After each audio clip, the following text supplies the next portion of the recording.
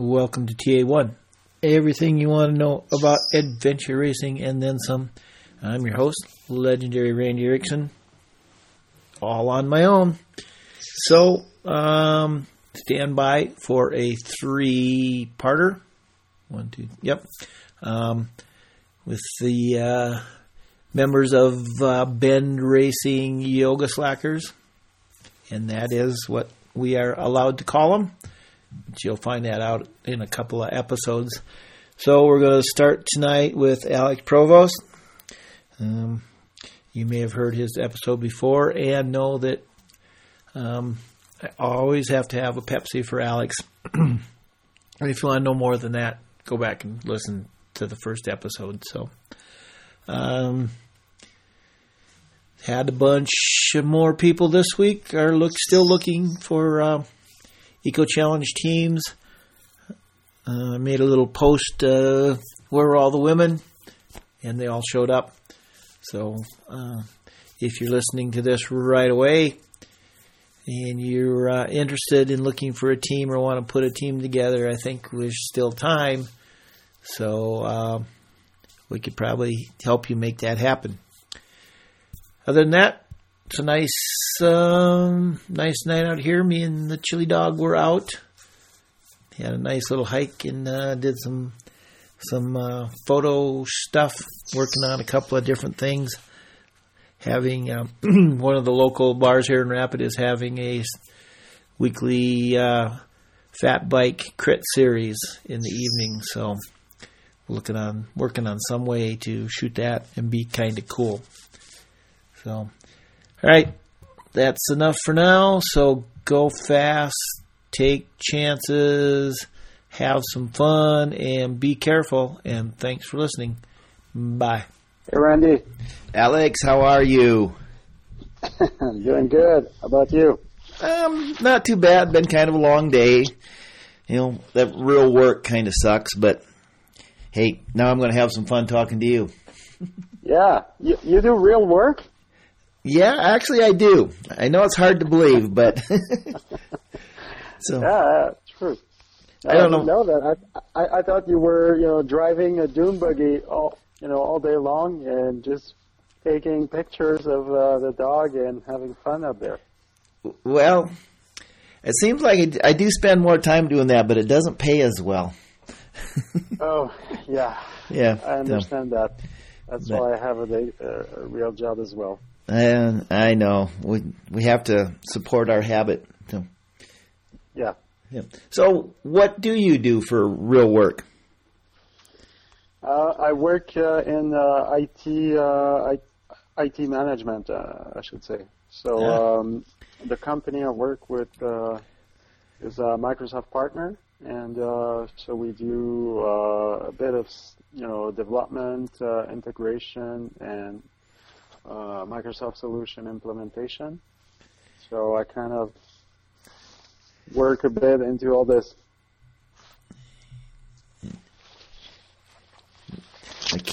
Keep everything going for everybody.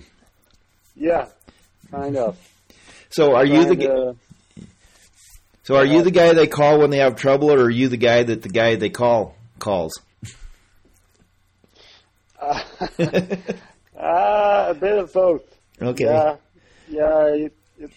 Troubles usually tend to make their way to me at some point. Yeah. Eventually, it gets there. Yeah. Yeah, and then we try to make it work somehow. Yeah.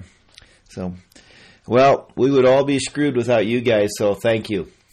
Oh. Well. So, well, I mean, really, we're pretty dependent true. now. Yeah, that's it's certainly one way to see it. Yeah. So, all right, where should we start? So let's start with Patagonia. How did you end up going down there? Again? So how did you end up going with again? Yeah. Back in 2016, I guess that was at the end of 2015. The Yoga Slackers asked me if I wanted to join. I think it's because we kind of were fighting a bit in Alaska, and but I've known Jason and Chelsea and Daniel for a little while.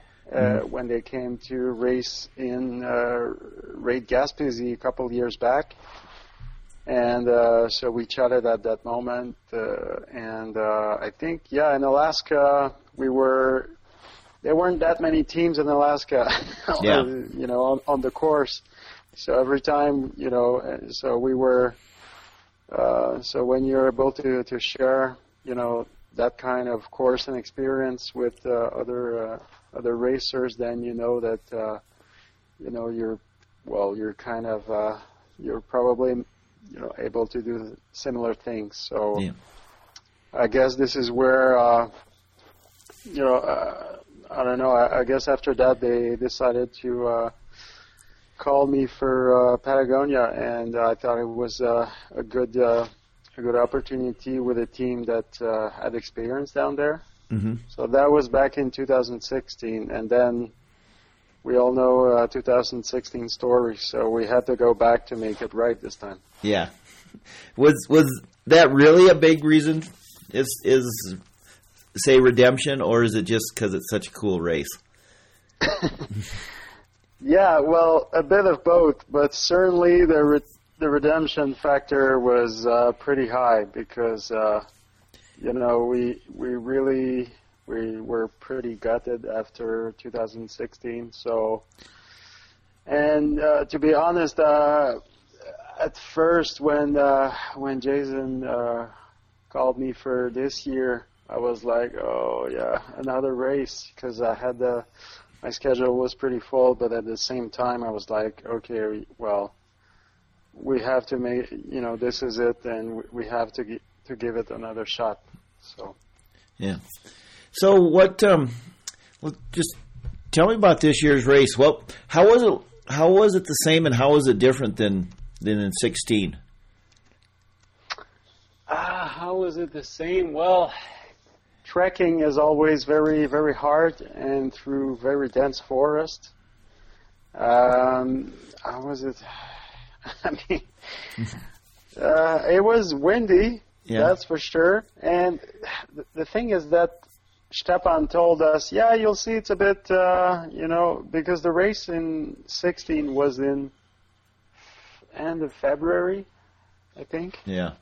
And so it's kind of their summer, and now it was kind of, still a bit in the spring. So so Stepan was like, oh yeah, you'll see it's a bit colder, but there's going to be less wind. And everybody was like, really, less wind? No, it was friggin' windy. I think I don't think it was that windy in 2016. I don't remember it that windy, but then maybe I just forget things. Yeah. But no, it was well, it's hard to explain. It's rugged as hell, so as it's always. Mm-hmm. I don't know what was different was I think that we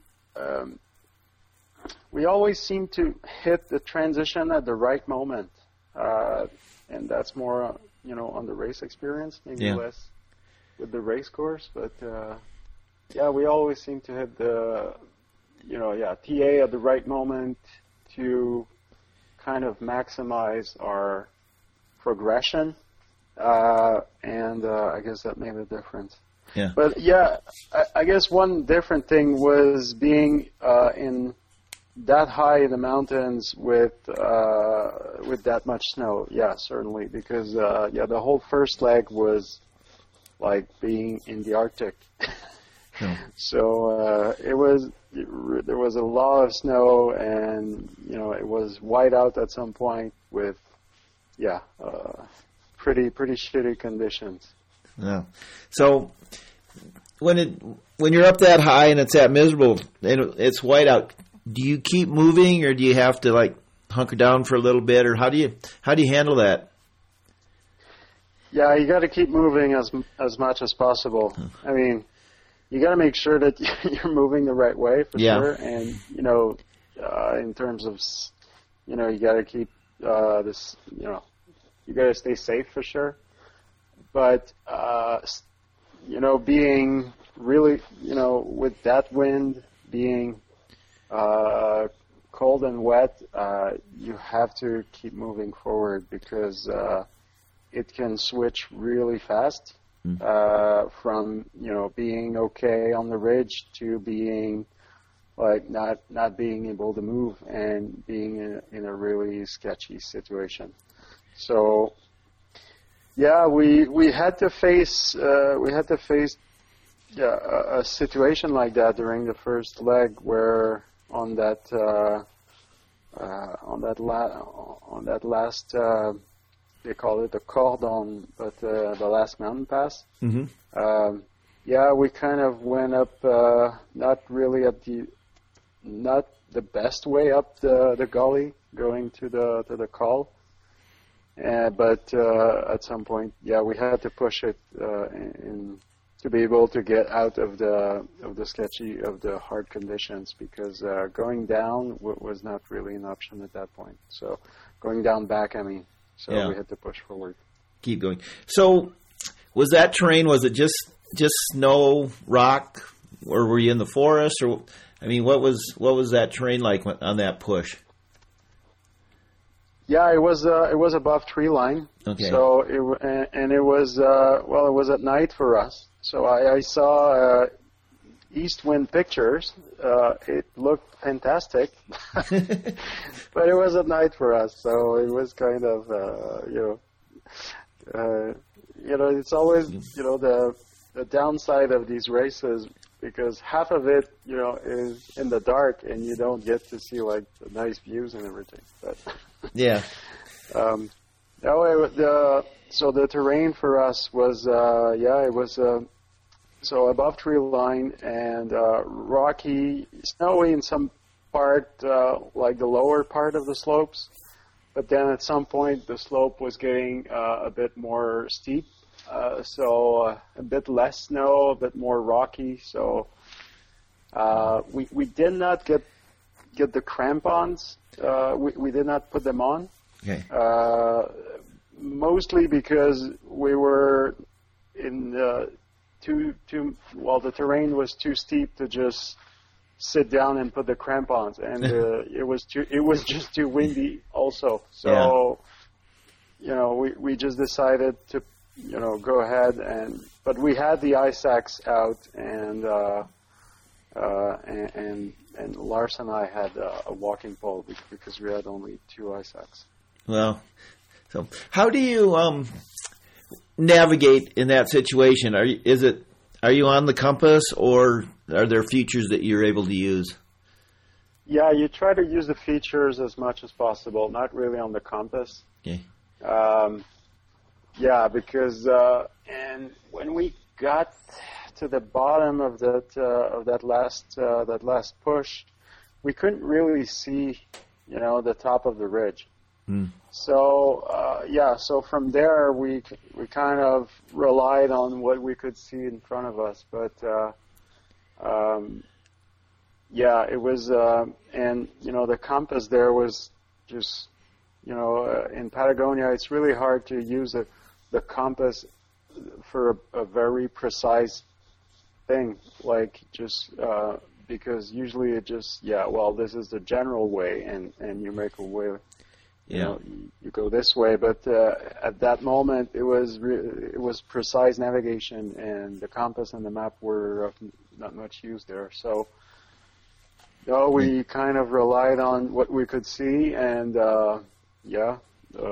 so we kind of went up the wrong gully, and then we had to make 2 traverse back to get back to the right call. But we made it, and we were very happy when we reached the top of that ridge.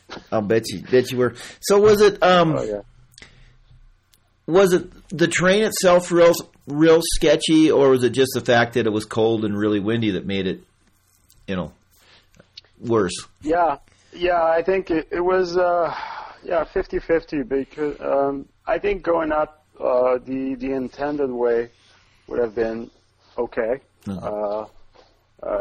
So I think we brought it on ourselves a bit going up the wrong gully, but no, the fact that it was that windy, middle of the night and very cold, made it for rougher conditions. Yeah. So, are there any times when you race in Patagonia where it's enjoyable? Oh yeah, of course. Many times. Okay. Because, and I don't know, the more I do these things, I'm like, okay, well, you got to enjoy it because there's a lot of many chances we won't step foot on that same ground again. Yeah. So of course it's really hard conditions, but at the same time it's so gorgeous out there, and the views are just amazing. The mountains are, majestuous, and the turbol, all these turbol fields and things. I mean, when you're in there walking, it's a bit shitty, but looking at them from afar, they're kind of cute. Yeah. Maybe you don't see the things the same way when you walk in them, but looking at them, it's kind of beautiful. And especially with all those peninsulas down there, so you can see the ocean sometimes. So it's beautiful. Yeah. So how long does it take you to get it through your head that when you're walking across the turbol that it really sucks? I mean, because you look at it, right, and it looks like this nice green lawn. Yeah. And it's not. It's not, and I should say not at all. Yeah. It kind of sucks the energy out of you because every footstep is a bit harder than it should be, or at least So it's it really, I remember that, back in 2016, the first, or at some point walking on turbol, I was like, this is really shitty. But I think that this year I was like, we were really focused, and we knew, I knew what I was getting myself into. I was like, okay, let's just turbol our way and make the best of it, and just push it as much as we can. Yeah. Does it help when you're in front? Is it easier to race in front as the first team? Yeah. I prefer to be I always like it better to be in front. I think it's extra motivation. It's interesting. There are a few ways to see that, because especially in the snowy conditions, well, when you're in front, you're making the tracks, and that's what we did a lot of the tracks up there. So Eastwind and Columbia and other teams behind, then they could follow our tracks up there. Yeah. And that makes it a lot easier. But that's really specific to winter conditions racing. And at some point before the only checkpoint, BC0, we were going up, making our way toward the base of the call, and we were with Eastwind at that point, and we kind of took a break to pick up water and just say, well, let them lead a bit and make their way up, so we can just relax, in their tracks a bit. So it was, so we kind of took that little little strategy there, I guess. Little break, yeah. Well, it's only fair. Let somebody else do all the work. Sure. So how much of the race were you around other teams? You know, obviously the first part, but after that? No, actually, we saw East Wind's Light. Well, we put the lamps on the first day. So around it must have been around 9:30 at night, because the light, there was a lot of light until pretty late. So usually, we put the lamp on around 9:30, and so at least we have it on our head until, for the moment is required. Yeah. And there was a river crossing, and luckily there was a bridge. Shortly, after the way down from that first checkpoint, the mountain pass. And we crossed the bridge. I saw East Wind's lamp on the other side, and then boom, we didn't see them. And actually, there was a trail on during that part, and we were able to move pretty fast. We tried to jog a bit there, and it was the last time we actually saw a team. Well, that was like day one. Night? That was like I don't know, maybe 15 hours after the start. Huh. What's it feel like to know that you're like in the middle of nowhere and there's nobody? Yeah. Well, the thing is that when you're expedition racing with with your teammates and things, there's at no point, for speaking for myself, but at no point I really feel, alone. Yeah. So I guess, So it's, I can't say that I really feel that loneliness, or that the fact that we're so remote, and mostly because we're moving as one unit, and we're always thinking, okay, what's our next move? Or especially when navigating, you kind of have to think ahead with the maps and the routes and things. But there were some moments where, we're in the middle, especially in the long trek, that really long trek, the third trek.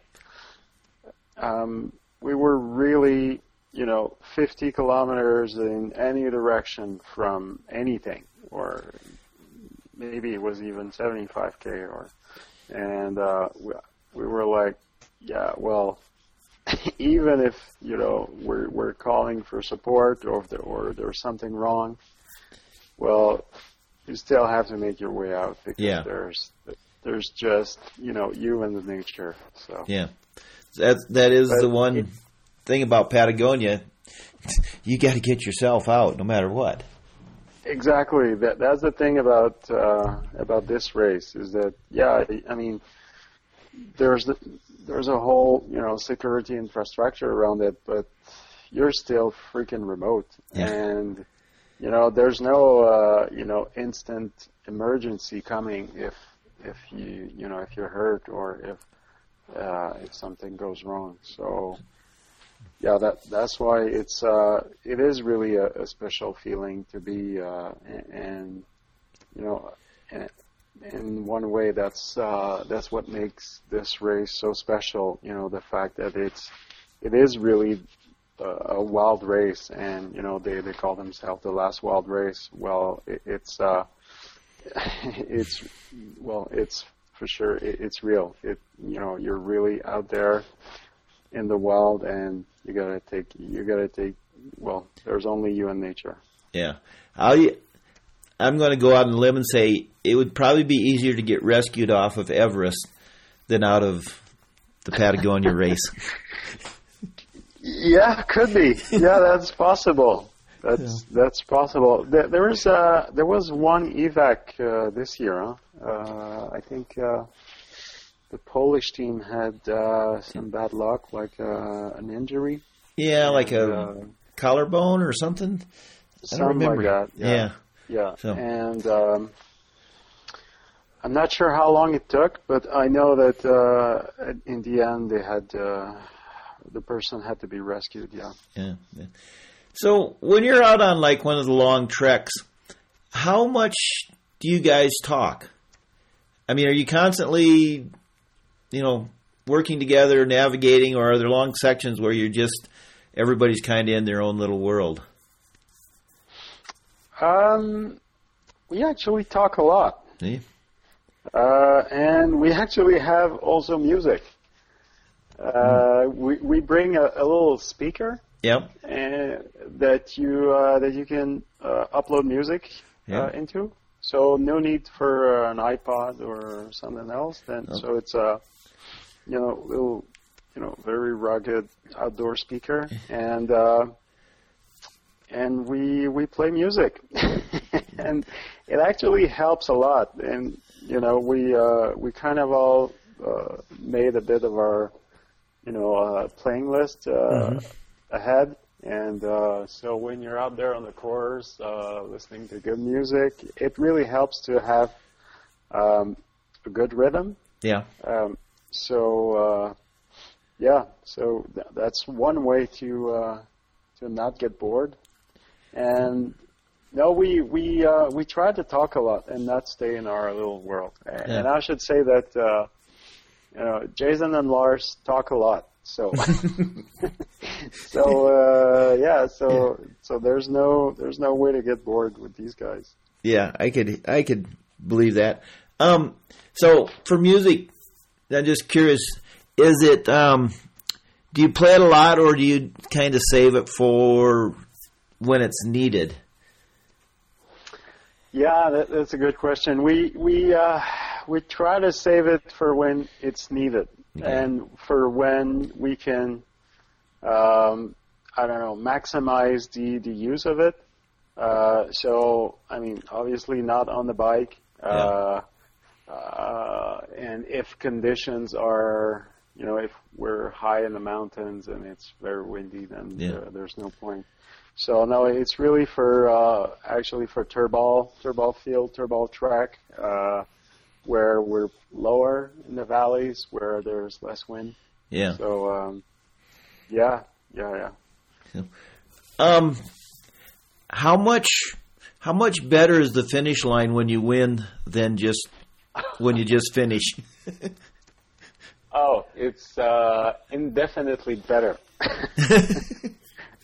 Well, no, I mean the finish line of an expedition race in itself, it's always a very it's always very I don't know how to say it, but it's kind of you're happy because you made it to the end, and it's a realization in itself. Yeah. It's it all depends on the way the race went, and according to the objectives. There are teams that get to the finish line and they're going in separate directions. But no, usually, getting to the finish line, you can't be disappointed. But no, winning is a total different thing. And I was very, very satisfied to win Patagonia, especially after leading the race for most of it in 2016 and not being able to reach a finish line. Yeah. Is this like the highlight of your racing career so far? Yeah, it's got to be. I think so. Oh, yeah. I think so. Yeah. Because of what Patagonia is, it's kind of, I like to compare it to the Barclay in trail running. It's kind of So for me, Patagonia is the Barclay of expedition racing. It's there's no great prize. There's no. I mean, it's just if you're able to finish it, you're already winning. Yeah. If you're able to win the race, then it's it's a whole new level. So it certainly is the highlight of my career so far. That's for sure. I was going to hoping you were going to say yes. So, were you a little bit? I was very happy to win Untamed New England. I can tell you that. Yeah, we're going to talk about that a little bit, but I mean, okay. I'm going to say this is probably a bigger win than Untamed New England, but sorry, Grant, but I said it. Yeah, sorry, Grant, but I mean, I'm pretty sure. I mean, Grant understands that for sure. Yeah, definitely. Did it kind of surprise you the number of teams that finished the race? Yeah, actually. Well, I mean, 10 days is a long time. Yeah. So, if you can, rally and, stay focused, stay together, and not being discouraged by the distance that's still left in front of you, then it was possible for all these teams. Yeah. So, and actually the conditions were, I mean, at the beginning of the race with the snowstorm in the mountains and everything, conditions were pretty harsh. And of course it was windy everywhere. Yeah. But there was no really big, rainstorm or things like that. So I think that, all in all, it was, the especially in the later part of the race, we saw the sun a few times. So that's a bonus. That made it, yeah, that's always a bonus. So it always helps, just a bit of sun here and there to kind of, get your ideas back into place and, get you out of your misery for at least for a while to kind of give you, energy to push forward. Yeah. Little sun is always good. So. Oh, yeah. Yeah. All right. Here's a real hypothetical question. Now that you've won the race, would you go back and do it again? Oh, that's the hard question, huh? Yeah. Well, okay. Now, here, I got a better question. Okay. When you go back and do the race again, would you be okay if you didn't win? I'm not sure I would. So that's why I'm like, yeah, well, it's kind of a bucket list race. Yeah. Right? Yep.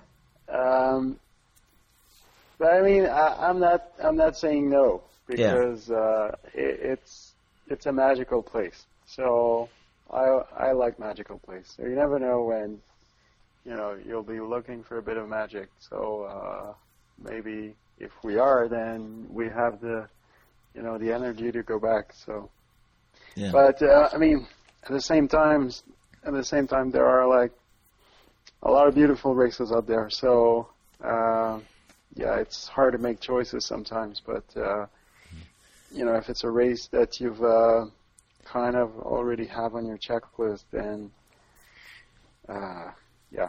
Yeah. No, I get what you're saying. Is when if somebody calls you up, you're going to go, but you might not call them. Yeah, you know what? Yeah, exactly. So if they call me, then I'll have to make up my mind. Yeah. But if they don't, then I don't have to. There you go. So, and the funny thing is, that we're recording this on the 17th, and they just announced the dates for next year. So. Yeah, I saw that. Yeah. Well, next year is a shorter race. Yeah. So. Which is a good thing, I think, that they have a short race option, and that's gonna, maybe motivate people to give it a try first, and then they have like the full race on in 2020. So might not be a bad plan for somebody. So, yeah. So, tell me about Untamed New England. One of the highlights of my summer because I got maple syrup. Yeah, true. Lucky you. It is. Yeah, Untamed was fantastic, and we were so happy that Grant decided to bring it back, so it was definitely the objective of the summer, and we were very well prepared. We had made all our homework, and we decided to attack it from the start, and try to push it as much as possible, and to see where the other teams could get. So yeah. So you went into it just like this is how hard we're gonna go. If anybody can beat us, then they're way better.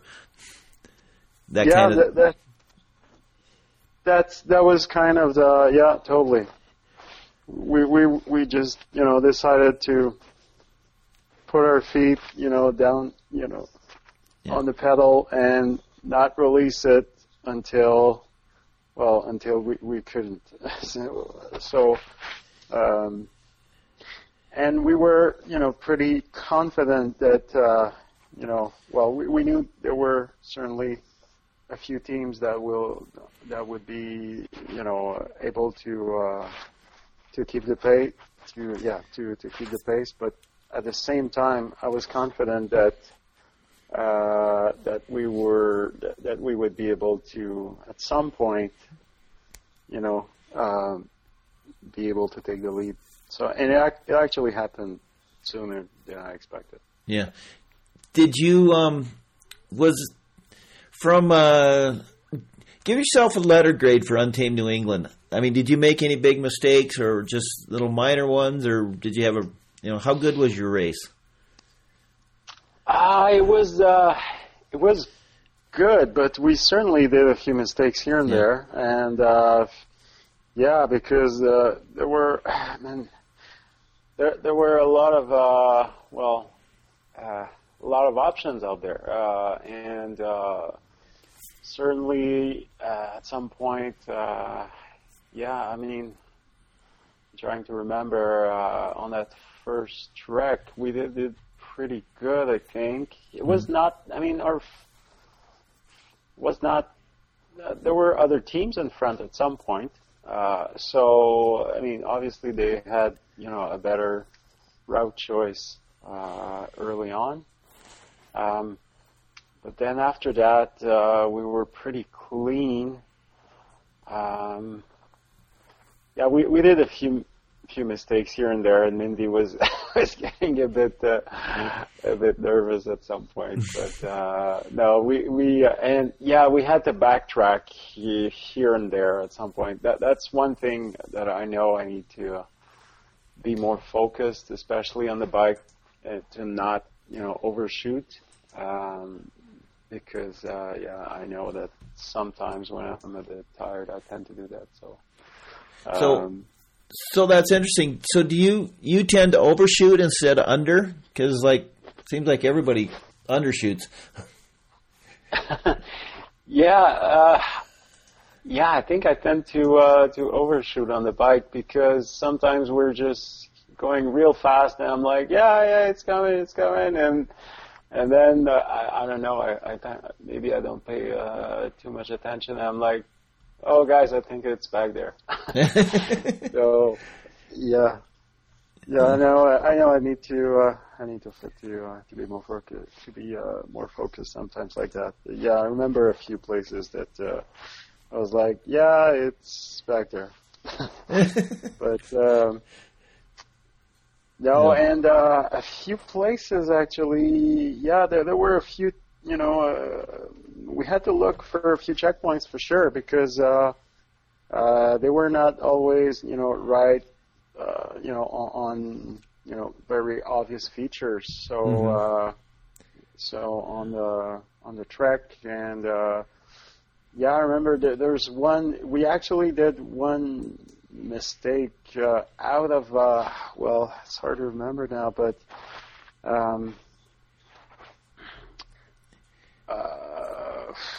well, on one of the treks, we definitely, at some point, we kind of got disoriented, and we're trying to make sense of,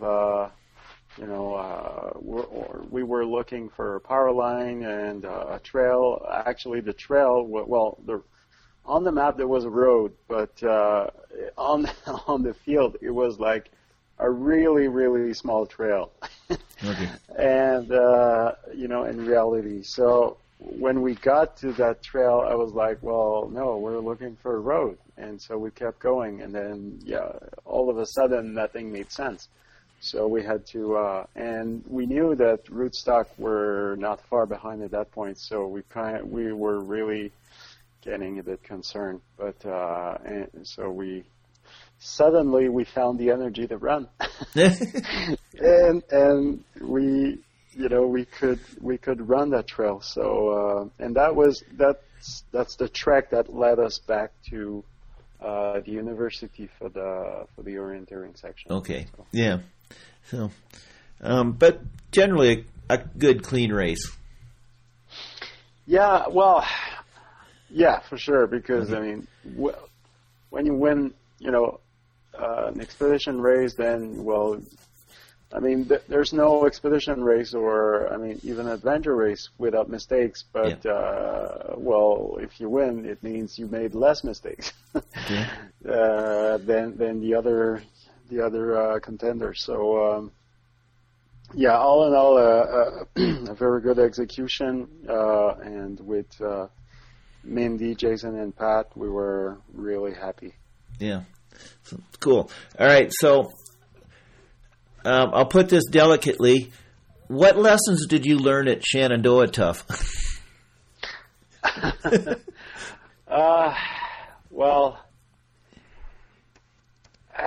What lessons? Well, again, there were two checkpoints that our plan of attack was not very clear, and on the field, we overshot and twice, and got into the wrong place and had to figure it out. So that's one thing. Attack point is crucial, even if you have, like just one to like the topo maps, not orienteering maps. Yeah. You gotta have like a clear attack point, and I know, especially on that second checkpoint, on the first trek, the checkpoint was off the trail and things, but it was hard to know, where to leave the trail to go to that checkpoint, and it was always going to be, but I think that we didn't, we kind of just assumed that we would know. And when we got there, I was like, I'm not too sure. So that's attack point for sure. I mean, it's obvious stuff, but it's stuff, it's basic stuff, but from time to time, it's basic mistakes that we all do, I guess. Yeah. And also, what I learned from Shenandoah Tough is that too much racing is like not enough racing. At that, it was a very, very busy schedule for me. Yeah. And I was like, it's hard to keep the excitement high when you race, I'd say, a bit too much. And at that point, I was like, especially in September, and I was away from home for at least half of the month, and I was like, well, I was, enjoying it a bit less, I would say, especially with all the thorns. Yeah. Especially with pushing the bikes. Yeah. That's also another thing. Your bike has to be very, very light. That's going to help you a lot. Yeah. Yeah. But in Shenandoah Tough, I would have loved to do Mark's full course. Yeah. And I think it was a bit of a bummer that he had to come up with really a plan C, I would say. Yeah. For his race, but well, that was the hurricane situation. So yeah, not much we can do about that. So no. Yeah. Well, hey, you won 2 out of 3 expedition races this year. That's not bad. Yeah, exactly. That's I'm very happy about it. I'm very happy about it. So what's on the plan for next year? You gonna race a little bit less? Absolutely. That's my plan. Well, that's my plan in December. So well, obviously I've racing with Bend and the organized Expedition Oregon. Yeah. And Jason definitely wants us to go back. So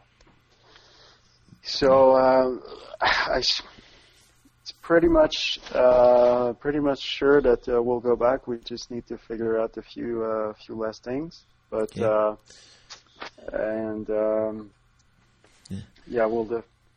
there's high chances of going back to Expedition Oregon, and but after that we'll see. Obviously, there's a lot of other interesting races in the World Series. Places like Croatia, and Lars actually has a spot in South Africa in Rodrigues Island, so that's going to be pretty fantastic place, I guess. So, yeah, it sounds like that's so we'll good. See. Yeah, so we'll see. But at the same time, I think I would prefer just probably do Expedition Oregon and then something, in later in the fall or end of the summer, and not tackle like 2 other expedition races in the middle of the year. So, but there's also Eco Challenge. So that's the 800-pound gorilla, right? Yeah, exactly. That's the other. That's the other race, or it's the other kid in town, or I don't know the other. Yeah. So I don't know how to say that. Well, here's what I think about that. It's really up the profile of adventure racing already. So we'll see. I think so. I mean, all the everybody's talking about it. So I mean, it's certainly, well, at least it brings something new at this point in the whole adventure racing scene. It kind of, shake things up a bit, and we can already see that the World Series and Craig has been making move a bit to try to, I don't know, to try to show himself, show his, his race series a bit more, sending like, I don't know, just better emails out and having a better presence online, because they know that they're going to be impacted for sure. Yeah, obviously. Hopefully impacted in a good way. Yeah, I think so. I mean, obviously there will be a bit of schedule conflict. Yeah. But I mean, I think it's going to bring more attention to the sport. So So I don't think there's any way that it can be negative. So why not? Go for it. Go for it. Yeah. Yeah. Well, I know the one thing I see is like you're reading all these posts, and I'm seeing names that I've never heard of or never seen, or so it's new people at least know about it. Yeah. So. True. So yeah, and these people have to, they're gonna, look into the sport and all their friends as well. So yeah, I think it's gonna be good. All right. One last question, and that's nothing to do with adventure racing. So, what do you do for Christmas? Well, it's family time. Yeah. Just family time. Having, eating a lot and having a few drinks for sure. Well, actually, I've been eating a lot for three weeks. So. I've been already eating like crazy, but no, for Christmas, and then well, maybe a bit after Christmas, around New Year's, around the New Year. Well, we're back in the mountains. Yeah. We'll go play in the mountains a bit, just taking it easy, but at the same time enjoying the outdoors a bit. We like to go in the Adirondacks. It's kind of it's pretty close to Montreal. Mm-hmm. It's about 2 hours, and just a fantastic playground. Yeah, with a couple friends, we're gonna tackle some mountains and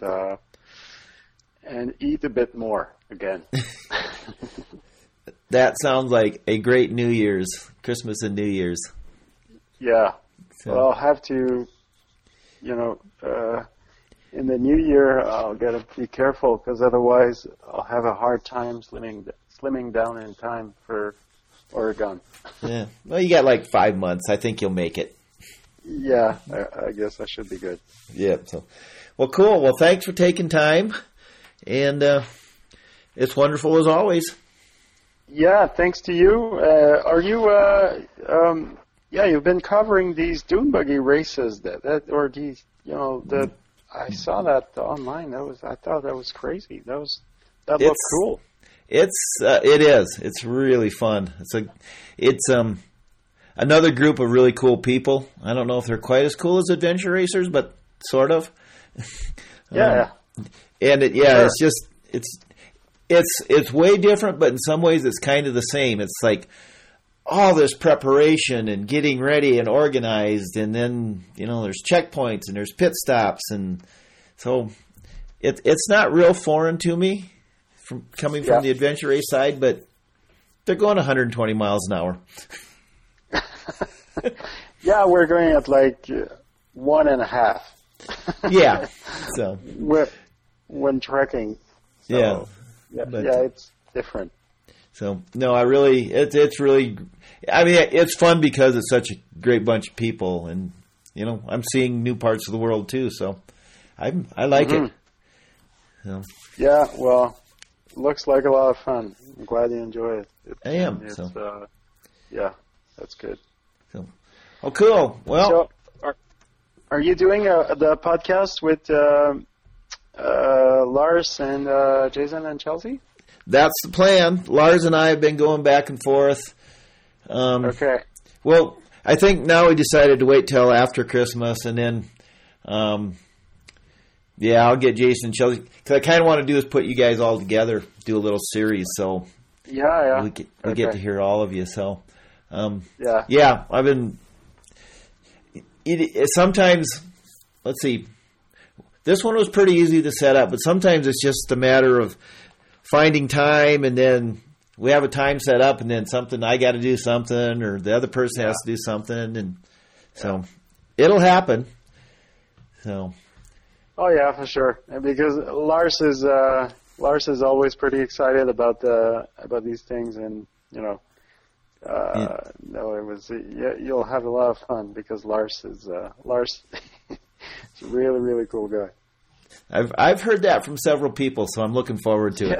Yeah. He's so you can ask him anything about adventure racing, because he's kind of the adventure racing encyclopedia. That'll be good. Yeah. Because we were. Go ahead. We were talking, when trekking and things, we're talking, and Lars, he knows all these racers and race results and, teams. Oh, yeah, these guys race together at that race. And I was like, shit, I thought I was an AR geek, but Lars is the real deal. No. So what you're saying is I should probably find some question to try and stump him. Yeah, you should. You should. All right. I'll think about that. I'll try and come up with something. Yeah. Great. All right. Thanks. Have a good Christmas and Happy New Year. Yeah, Merry Christmas to you, and have fun. Stay safe, and talk later. All right. Thanks. Bye. Thanks to you. Bye-bye. Wendy? Yes, Lisa. Is the water warm enough? Yes, Lisa. Shall we begin? Yes, Lisa.